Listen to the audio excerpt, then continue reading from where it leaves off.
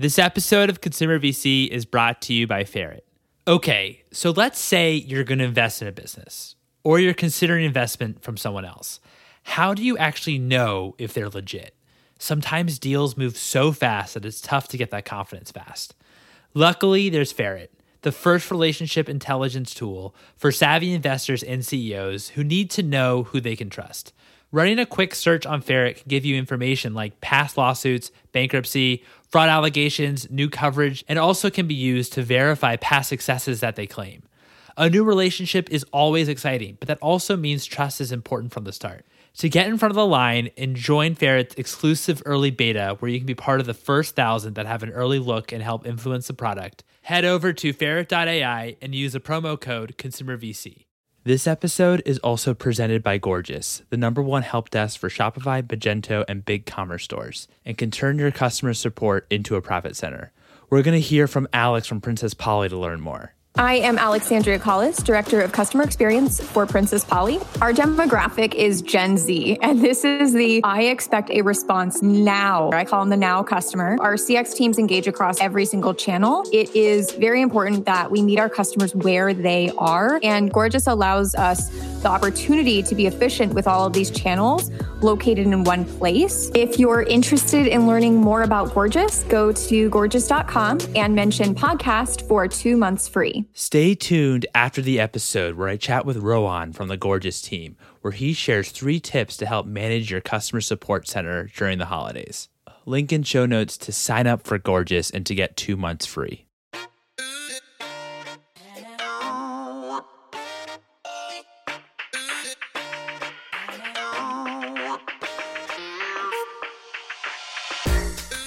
Hello, and welcome to the Consumer VC. I am your host, Mike Gelb, and on this show, we talk about the world of venture capital and innovation in both consumer technology and consumer products. If you're enjoying this content, you could subscribe to my newsletter, theconsumervc.substack.com, to get each new episode and more consumer news delivered straight to your inbox. My guest today is Doug Hudson, founder and CEO of Tend. Tend has reimagined the entire dental experience with transparent pricing, modern studios, and no judgment ever. Previously, he founded several consumer health companies. In this chat, we discussed building companies in regulated sectors, why he decided to focus on disrupting the dental industry, and how he approaches market expansion. Personally, I can't wait until they come out to Los Angeles. Without further ado, here's Doug.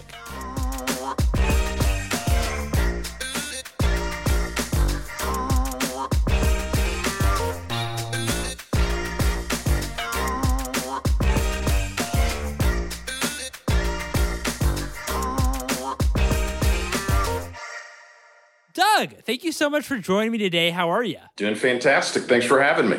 Oh, it's an absolute pleasure. Thanks again for coming on the show. You know, Doug, you've built multiple businesses in heavily regulated industries. Why did you choose to build businesses in heavily regulated industries versus businesses that aren't? You know, Mike, I don't know that it's heavily regulated industries that I'm attracted to, but it's sectors of healthcare and specifically ones that people complain about that really draw me in. And the reason being is traditionally most businesses in healthcare are built around the clinician.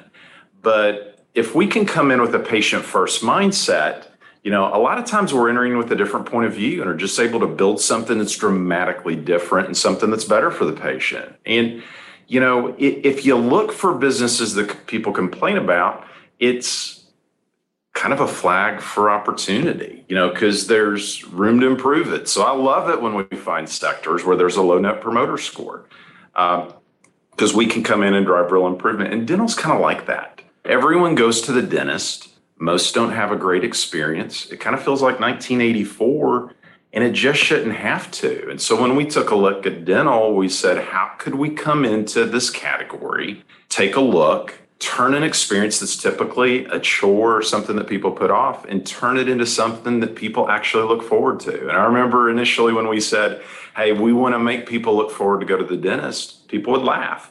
But that's what we were focused on.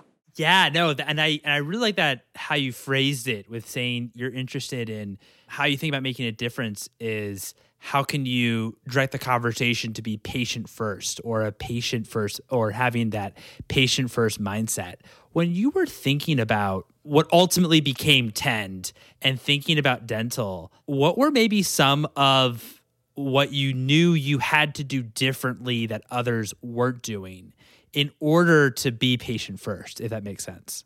Having just come from orthodontics, a pretty adjacent space, we knew the dental category was absolutely massive. It was $142 billion of spend. Half of it was concentrated in the top 20 markets. It's a business that's recurring. If you do a good job, they keep coming back. But we were blown away that there really hadn't been any innovation on the patient-facing side. And that's what we were trying to do differently.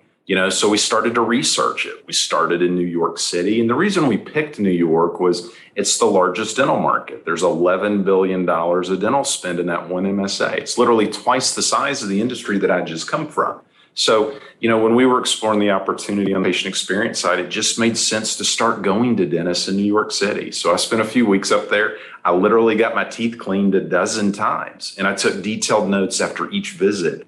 And I didn't have a really good experience in any of them. And I just thought to myself, surely we can do better than this. This is what's fundamentally broken this patient experience. And so what we started out to do was we just said, okay, let's map the current patient journey. We took a blank canvas, we got some Post-it notes, it was very linear. And we took a look at each step and we said, how can we improve this with technology? How can we elevate it with hospitality? How can we solve for making people look forward to going to the dentist? And if you think about dental, Mike, it's like, how do you find a dentist? How do you book the appointment? What's it feel like when you show up there? What's the actual service like? How do you pay for it? What does it cost? When does that happen? And we just kept asking ourselves, how do we make this better? And that was the basic recipe to recreate this patient experience. When you come in with that patient-first mindset, that's what we mean direct to consumer, going directly to the patient, literally building a brand for consumers, not for dentists, not for hygienists. Tend is the first comprehensive oral wellness brand built for consumers. And it's some of the things we talked about. Let's build some tech that empowers our members to take better care of their oral health. Let's build a brand that's approachable and aspirational. It's patient first in everything that we do. And that's what kind of sets up the online experience. So I think what you first said is when you were doing your personal market research and you're going to different dentistries and you're realizing that, hey, this is actually not a great experience here.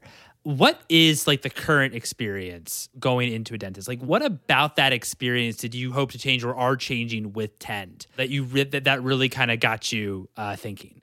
Yeah, I just think the overall experience it's kind of dated. It's not fresh. It's really not been thoughtfully redesigned. You've seen other entrepreneurs come into categories like One Medical for primary care. You've seen Warby Parker do it for vision. No one had done this for dental. And so we took a look at it. Dental is a category that has a net promoter score of 1, literally 1. So there's nowhere to go but up. And I wish I could say that there's one silver bullet, but there's lots of things that we're doing differently, Mike. So when we built that patient journey map out in its current state, one of the things we did was we inventoried each pain point. We said, hey, how can we address that? How can we make it better? And I'll give you a couple of examples.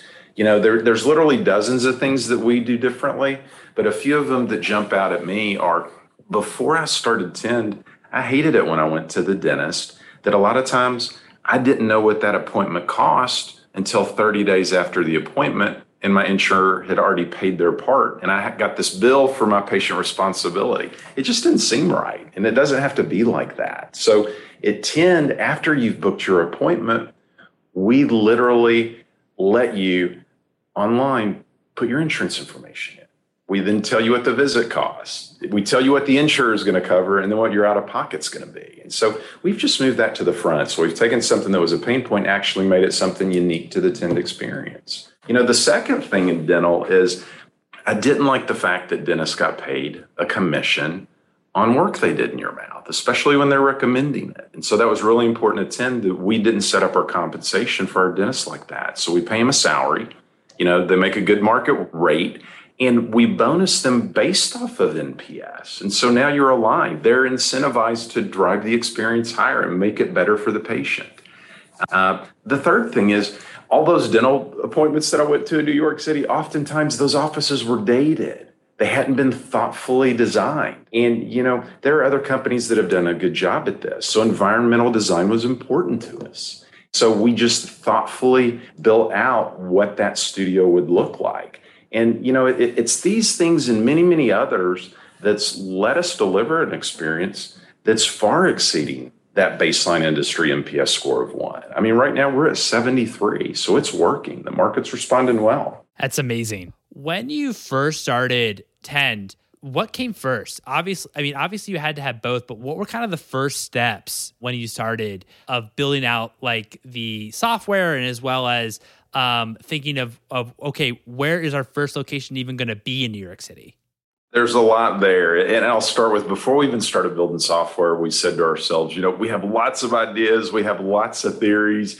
We have a really big vision for this industry and refreshing it, but none of us have ever operated a dental clinic. So maybe we just need to start there. And so what we did, Mike, was we literally set up a fully operational dental practice. And this was even before we called it Tend. I mean, it was a beta practice in every sense of the word. We called it, we branded it pretty scrappy. We called it Stella Dental. It was named after our family dog. We didn't build a dental clinic. We actually subleased one in West Soho that wasn't being used a lot. We hired some dentists. We hired some hygienists. We put them in there. We ran some ads. I mean, we literally operated a dental clinic. And each and every week, we refined the workflows. We changed the scripts. We got smarter and smarter about just being a dental operator. And that's what it was about. We ran that beta practice for 10 months. We served 1,946 unique patients, but who's counting?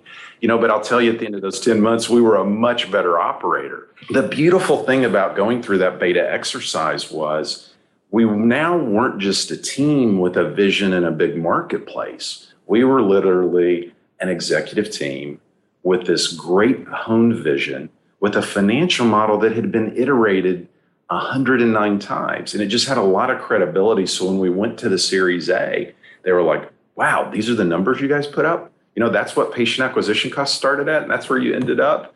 That's the average order value of a visit. And it just really empowered us to run a pretty smooth Series A. I don't know how we could start any services business in the future without going through a similar exercise. That's really cool. So you really took those 10 months to really understand of what it actually takes to run a dental clinic. And then, of course, been able to take those learnings and then obviously start then kind of going out of beta, raise your Series A, and really actually begin to think about, okay, how do we actually scale this?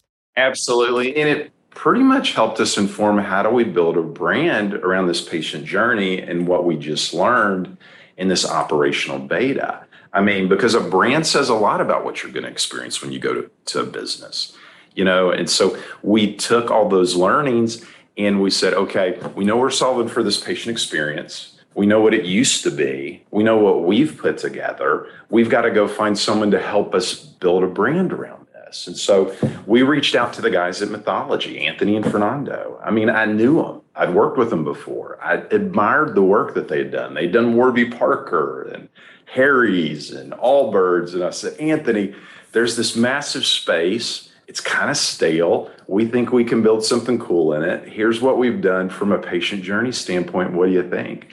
And he loved it. And so we kind of started going through their process. And, we sat down and we talked about everything that was bad with dental in its current state. And then we just kind of dreamed big on what could it be if there were no limitations. And then we talked about what were all of our personal preferences. And then we said, all right, what other industries could we draw from to make this better? And they took all that and synthesized it down and gave us a few directions. And we literally took those directions to a lot of those patients we had served at Stella Dental. And we said, hey, what do you think? What are your thoughts? Does this look like a dental practice you'd want to go to? And we took those ideas and then we sat down with dentists and hygienists that were working with us and said, does this look cool to you? How does it resonate? Is it aspirational for you?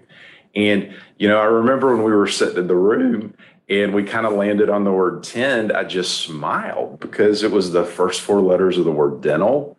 They were rearranged into a word that said it was going to take care of you. And it was rooted in hospitality, which was a source for so much inspiration for us. I just knew we were in a really good spot. So, we had this vision for a really cool brand. We had this operational track record. We were able to go out and raise some money and, we were on our way. That's amazing. I always love hearing how founders also approach how they're able to build a brand and where actually 10 comes from, and also seeing and making sure, well, how you can actually build a aspirational brand and make sure that it is also perceived that way in the market. How did you approach, obviously you had a number of customers in the beta during those 10 months while you were in beta and really learning, I'm sure, every day about how to run a dental practice. What was your approach once you became Tend? What was your approach to attracting new customers? It was a combination of things. First of all, we knew the brand had to be progressive, amazing. It had to elevate that experience. It really had to make people look forward to the experience, which was kind of laughable at the beginning, but now we hear it back from our customers. But the second thing we knew we needed to focus on was, okay, what technology is going to set us apart? How are we going to use technology to improve this experience? At each step of the way, how are we going to use technology to empower our members? Like we talked about the pricing ahead of your visit. But in the online booking flow, and we started to have this crazy idea that, okay, let's not just let them pick the location and the time that they would come in. Let's let them curate their visit. Let our members tell us what they're interested in. Maybe they're interested in orthodontics. Let's get some preference stuff. Maybe they don't want a hygienist that's pretty social. Maybe they just want to be left alone. While they're sitting there, what show on Netflix do they want queued up? All of these things. So it really lets them curate their visit.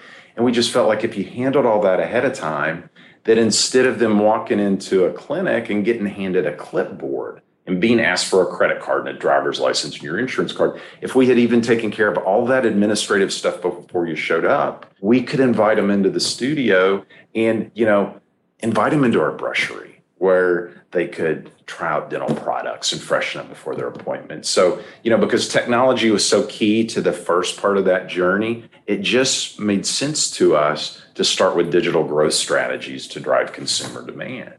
And so that's why we biased and indexed towards, social and search engines to get started. But the most important part of attracting customers for us was we just had to recruit a rock star to our executive team to kind of lead this effort, because we had made the strategic decision that Tend wasn't going to go acquire dental practices. We were going to build them from scratch. So we knew we had to fill them up and that this was a critical role.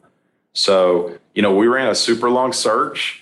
We were blessed to land Matt Fitzgerald. He's freaking an amazing CMO, and he's a proven winner. I mean, he came to us from HelloFresh, where he had grown that business from 10 million in revenue to $1 billion in revenue in 4 years. And his approach is working. I mean, we have consistently seen a decrease in our patient acquisition costs since inception. And Matt's team fills up those studios faster than we can build them. That's our problem right now. I think it's just a real testament to what a great product market fit we've established with Tend. That's great. Always having surplus demand. That's a great thing. Why did you decide then in your strategy, when you thought about expansion? Of course, there's the whole buy versus build aspect. And why did you decide to build your own dental practice from scratch as opposed to buy other dental clinics? We just wanted to be different, and environmental design is really important to us. We didn't know how we could go in and buy just a traditional dental practice and make it look and feel like Tend. I mean, so it starts with even, how do you pick the first location? I mean, most dental practices in New York City are like on the 27th floor of some office building in some neighborhood, and we just wanted to be different. So we started looking for street level retail. We wanted a cool neighborhood with a mix of residential and commercial. We wanted to be in a building with character that was on brand for Tend. And we landed in Flatiron on 21st between Park and Broadway. Great location, and so we built it out. It's beautiful. Environmental design is important to us. And I remember when we were finished building it out, we're getting excited. We're getting ready to turn the marketing on. We're just thinking, man, I hope people show up. We had this big, crazy goal of could we book 300 patient appointments in that first week? And when we turned it on, we got crushed. I mean, we got slaughtered. We booked 1,400. I mean, we picked the right location. The brand was working. The website was working. Our mistake was we had just built too small. That studio only has 5 seats. And now we build double the size. And we don't have just one location in New York. We've got 7. And by the end of the year, we're going to have 11. So we didn't think you could go buy a practice and turn it into Tend. We think you got to build it from the ground up. That's amazing. I'm also curious, since 10 obviously it's such a different experience than, of course, like incumbents and, maybe your quote unquote regular dental clinics. And of course, you're really trying to focus on obviously the experience, which is what it should be about, right? The actual consumer patient experience. What I'm also curious about is the experience, I'd imagine, also is very much tied to the dentist itself. And is there any part of when you hire a dentist for one of your clinics, is there any maybe areas that maybe you might focus on where another dental practice might not? I don't know that we think about it like that, Mike, but what we think about is standard of care. And we want someone that's just great at their craft. And so only 5.2% of the dentists that apply actually earn a slot at 10. I mean, it's an aspirational place to want to come to work. I mean, look at the environmental design. It's beautiful. Look at the technology in the studio. It's cutting edge. It's a brand that's got street cred. I mean, people like to come to Tend and feel cool that they picked a cool dentist and they refer their friends. And the demand is through the roof. And so dentists get to step into a Tend practice and not have to worry about any of that. They just have to treat patients. And they're not getting paid a commission on pushing procedures. They're getting paid on patient satisfaction. So it's really a win-win for everybody. We don't think about what the other guys are or aren't doing. We just tried to set up not only a brand for consumers, but also a studio environment that was attractive for top-tier clinicians to want to join and come in. That's kind of how we think about it. No, that's really helpful. That's really helpful. How do you also approach expansion when you start a new clinic? It seems like, as you describe it, you have a swell of people that get really excited for a new clinic. How do you maybe build up that demand when you actually do launch a new clinic? And it could be, maybe let's first talk about a new clinic in the same city, and then also how you think about expanding geographically into a new city altogether.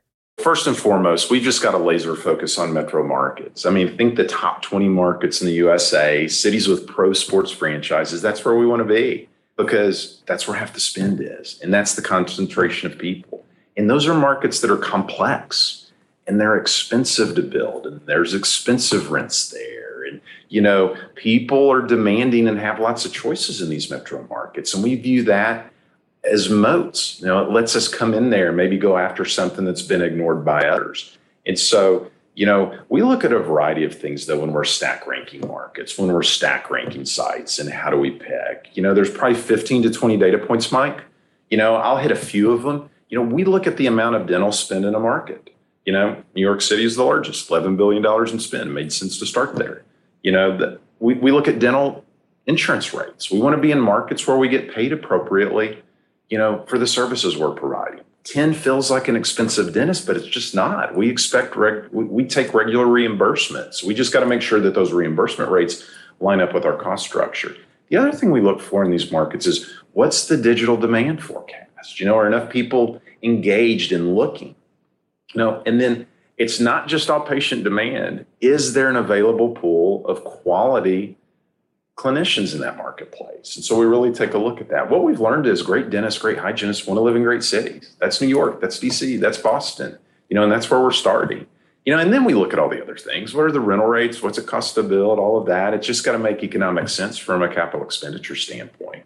We've got a big roadmap. We look forward to bringing Tend to a large group of people. But, right now we're focused in kind of that Northeast corridor. DC comes online next month.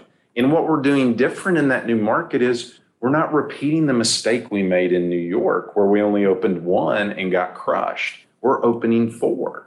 We'll go into Boston with a couple, and expand from there. So when we go into a marketplace, we want to become that dominant progressive dental brand. So I know you talked briefly about how after you had that 10-month beta period, you raised your Series A. What was that experience like fundraising? What was your approach, and how did you pick your partners?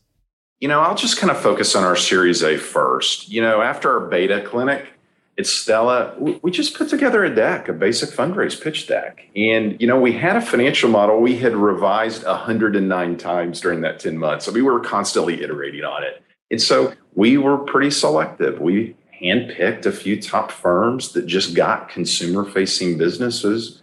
We spent a half day in New York City. We spent a full day in San Francisco. We had lots of options within a week.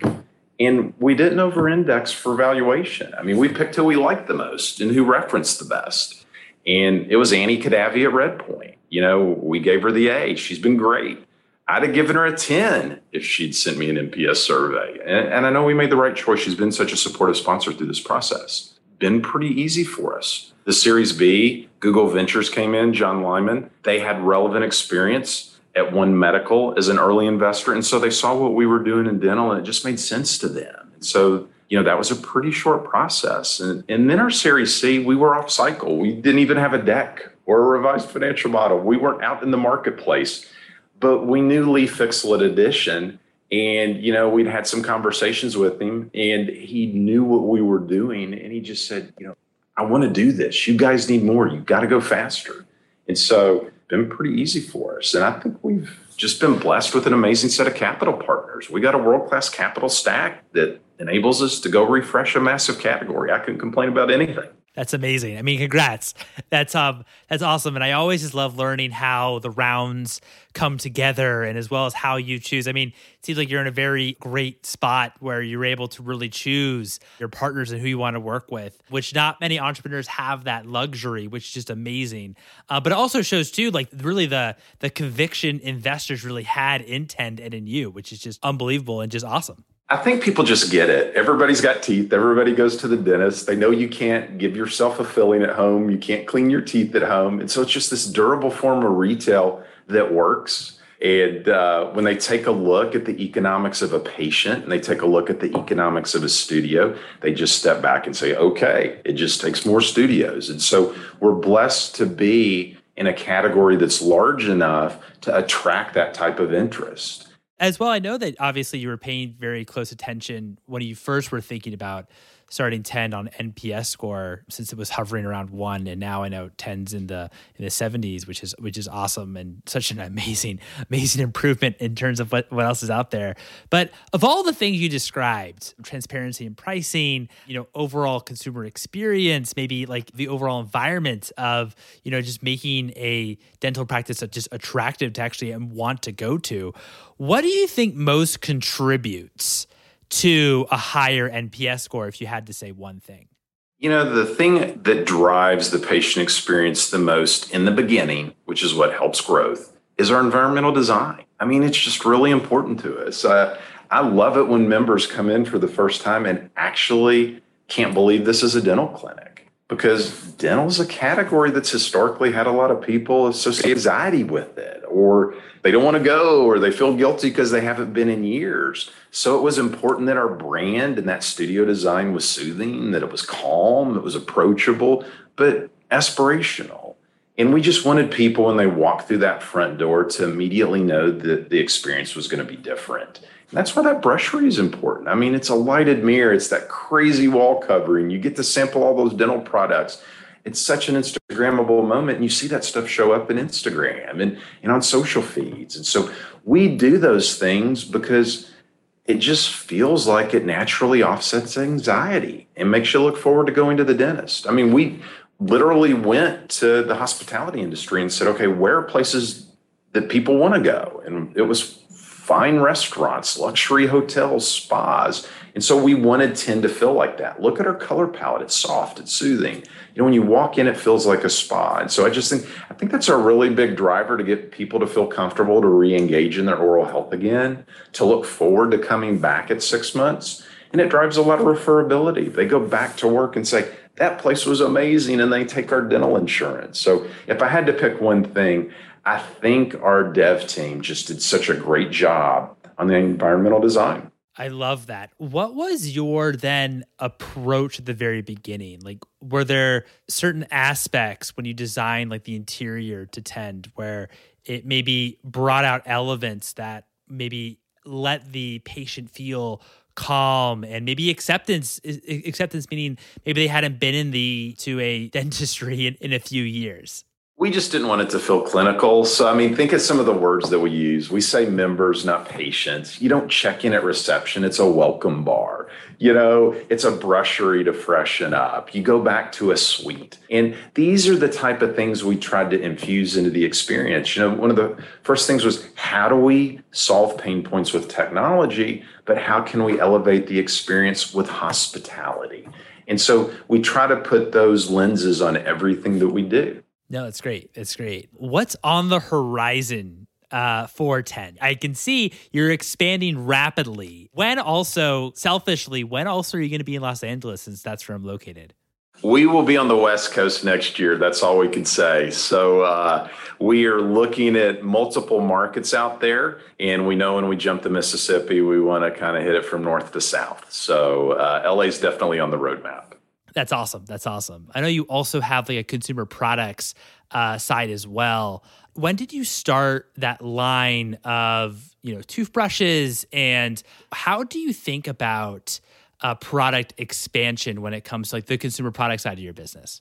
When you look at 10, there's really three legs to the stool. We started with services. That was the first piece. It's the most complex. And a lot of people, don't realize we're more than just general dentistry. We're hygiene, we're restorative, we're also orthodontics, and we're oral surgery specialty. So it's full service dentistry, and that's a pretty complex operation to pull off. And so we've deployed that in New York City. We're going to replicate that in each market. And just remember, 10 isn't even 2 years old yet. We launched October of 2019 at that first studio in Flatiron. The second piece, the second leg of the stool is technology. It's our digital front door.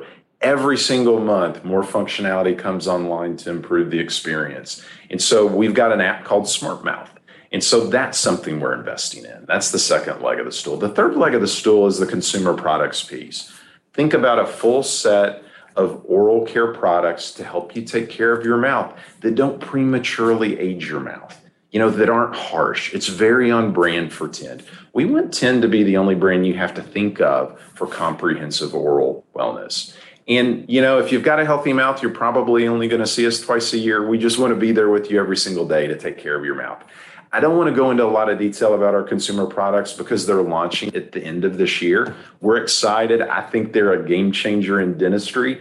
And, there's some real good stuff we're excited about launching. I just don't want to steal that team's thunder. Yeah, no, that's awesome. Also, thanks so much for really presenting like these kind of three stools to your business and really how you think about the overall structure to 10 moving forward. I always ask the question to entrepreneurs, what's one thing you would change about the fundraising process?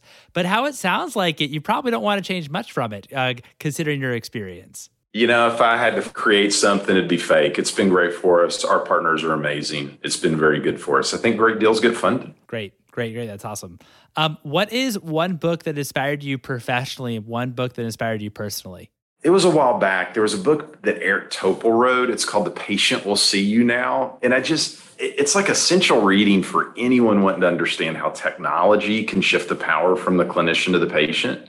And it's that type of trend we're encouraged about at 10 and why we've invested so much in SmartMouth and our digital front door. I mean, it's just so on our investment thesis. And so I highly encourage it to any entrepreneur thinking about changing the game in some sector of healthcare. So that would be the professional book. On a personal level, I'm going through a book with some close friends right now. It's called The True Measure of a Man, kind of helping me reframe how I define myself as a husband, father, entrepreneur. And what's truly important.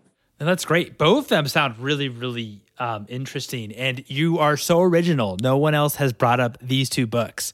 And so really excited to add it to our book list. This is great. What's the best piece of advice that you've received? It was the late 90s. I just started my first business. We were selling hearing aids online. And my dad, who'd been in the hearing aid industry for 30 years, said to me, Doug, if you just take care of the patient first, everything else is going to take care of itself. Money's going to come, your business will grow. And that's the way he grew his business. I mean, he was just a true operator. And to me, it just felt like a pure way to help people by putting their needs first. And if you put the patient first, the rest will come. And I think that's what we try to do at Tend every single day. I really do love that line as you say it. My last question for you is, what's one piece of advice you have for founders? Man, just be extremely selective in the opportunity you go after. I mean, these business builds from scratch, they can take a decade. So just be wise what you're going to go spend your life on. And I kind of have this decision matrix when I'm thinking about what do I want to go spend that much time on. I look for businesses that people complain about because I know I can drive improvement. Meaningful recurring revenue is just critical. I mean, it was missing in the last business I built, and I didn't want to repeat that mistake. And the third thing is just make sure the industry is big enough that you can build a massive business. I mean, if you're going to spend 10 years of your life on something, dream huge. And, I think those things might keep some guys out of the ditch. Yeah, those are great points. I really like that you said maybe you can sense an opportunity if you see actually a lot of people complaining about something. Yeah. Right? So almost like opportunity from complaining. That's a really cool way to think about it. Absolutely. Well, Doug, this has been such a pleasure. Thank you so much for coming on the show. Thanks for having me. Appreciate it. And there you have it. It was terrific chatting with Doug. Now let's hear from Rohan from Gorgias. Rohan, thank you so much for joining me today. How are you? I'm doing very well, Mike. How about yourself? I'm doing fantastic. I would love to learn a bit more about your company, Gorgias. Yeah, absolutely. Well, Gorgias is an e-commerce focused help desk. We are an omni-channel solution. We aggregate a bunch of different channels that brands utilize to communicate with their customers. Things like email, chat, phone, SMS, social media, any way really to get in touch with potential customers or customers that are looking to buy from your brand. What we do at Gorgias is we build in a lot of automation and machine learning into the back end of the product. A lot of times what customers are asking to brands is, where's my order? What's my shipping status? Things that are very common and very repetitive. And what we do at Gorgias is we help brands automate certain things so that they don't have to spend a lot of time focusing on those common and repetitive requests, but that they can actually spend a lot of time focusing on things that are much more complex in order to drive revenue out of the CX function. So what we do is we actually integrate with 3 platforms, Shopify, Magento 2, and BigCommerce. And what we can do with those platforms is we can actually bring in variables from each of the 3, things like order number, name, shipping information, tracking information, things that are easily accessible without ever having to leave the Gorgias platform. And that makes things so much easier for the agents on the brand side of things to get back in touch with customers and make sure that they're helping them in the most efficient way possible. And I always like to talk about social media as well. We have ad comments from Facebook and Instagram. We have Messenger, and we also have Instagram DMs, which is one of our most widely requested features all across our customer base that we can actually bring into the Gorgias platform and help brands communicate with customers and prospective customers, perhaps before they ever hit their website. And so we're very e-commerce focused. We have about 7,000 brands all across the spectrum from early stage e-commerce to much later stage mature companies as well. And we're also very international. That's awesome. So you're able to, with Gorgias, to brands can consolidate all requests that they get from customers, all the customers' tickets, asking where their orders are in one location. Sounds like it's going to save a lot of time. Yeah, absolutely. I mean, like gone are the days where brands are just using email to communicate with their customers, right? They're using email, they're using social media. SMS is something that brands are really utilizing, especially over the last year or so. There's so many different ways to get in front of customers. CX is much more of a proactive activity now than it ever has been, as opposed to just purely reactive. And at Gorgias, we help brands make things more efficient from an aggregation and automation perspective. So you have over 7,000 customers, which is amazing, 7,000 brands. From your perspective, when does it make sense for a brand to be thinking about partnering with Gorgias or be using Gorgias? It's a good question. Really, our baseline set of requirements is that, they sit on Shopify or BigCommerce or Magento 2. And that, with the integrations that we have with those 3 platforms, that immediately makes any brand that's looking to consolidate tickets a qualified customer for us, right? And so we have customers that are doing, say 300 to 350 tickets a month, and maybe they're just using a couple different channels like just email and phone, for example. And then we have much more mature brands on the enterprise level that are accepting tens of thousands of tickets and have multiple agents on the brand side working to get back to customers. And one of the things that we do differently at Gorgias is we actually don't price based on the number of heads heads that you have using Gorgias on the brand side. So we're not going to charge you for each additional user that you have on the platform. We're actually just going to charge based on ticket volume. And that's how we determine where on the spectrum you are. And for that reason, it generally, in combination with all of the automation we build in, it tends to be very cost effective for brands. And not only are they saving potentially on that side of things, but they're also able to generate sales through the automation and machine learning that we have built in.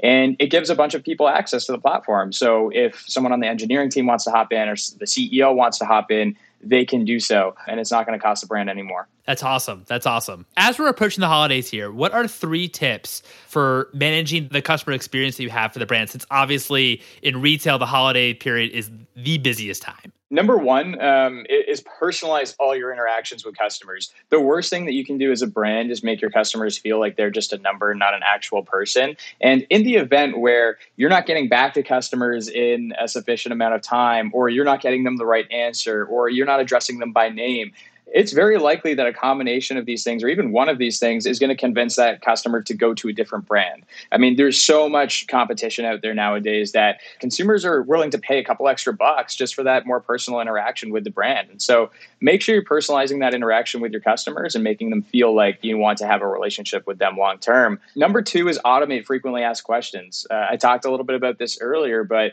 one of the most common requests we see, especially in the D2C environment with brands, is, where's my order? What's my shipping status? When is it going to get here? Questions that you and I have both asked in the past as well. And we're finding that agents are spending way too much time manually responding to these kinds of requests. And it's not allowing them to focus on really getting in front of prospective new customers via a number of other different channels. And so what we can do with the integrations is we can bring in the variables like name, order information, tracking information, and we could set rules in the background to automatically respond to customers if they were to, for example, ask about shipping or status of their order. And that's just one example, but there are a number of other ways that brands can use automation. The important thing there, obviously, is to not overuse automation. There's only so much that you can do with that piece of the equation. And if you do overuse it, then that takes away from point number 1, which is personalization. And number 3, find opportunities to drive revenue through customer support. Customer support, as I mentioned earlier, is no longer just a reactive piece of the organization. It's much more proactive nowadays. So institute live chat campaigns. Hop on a page in front of a customer,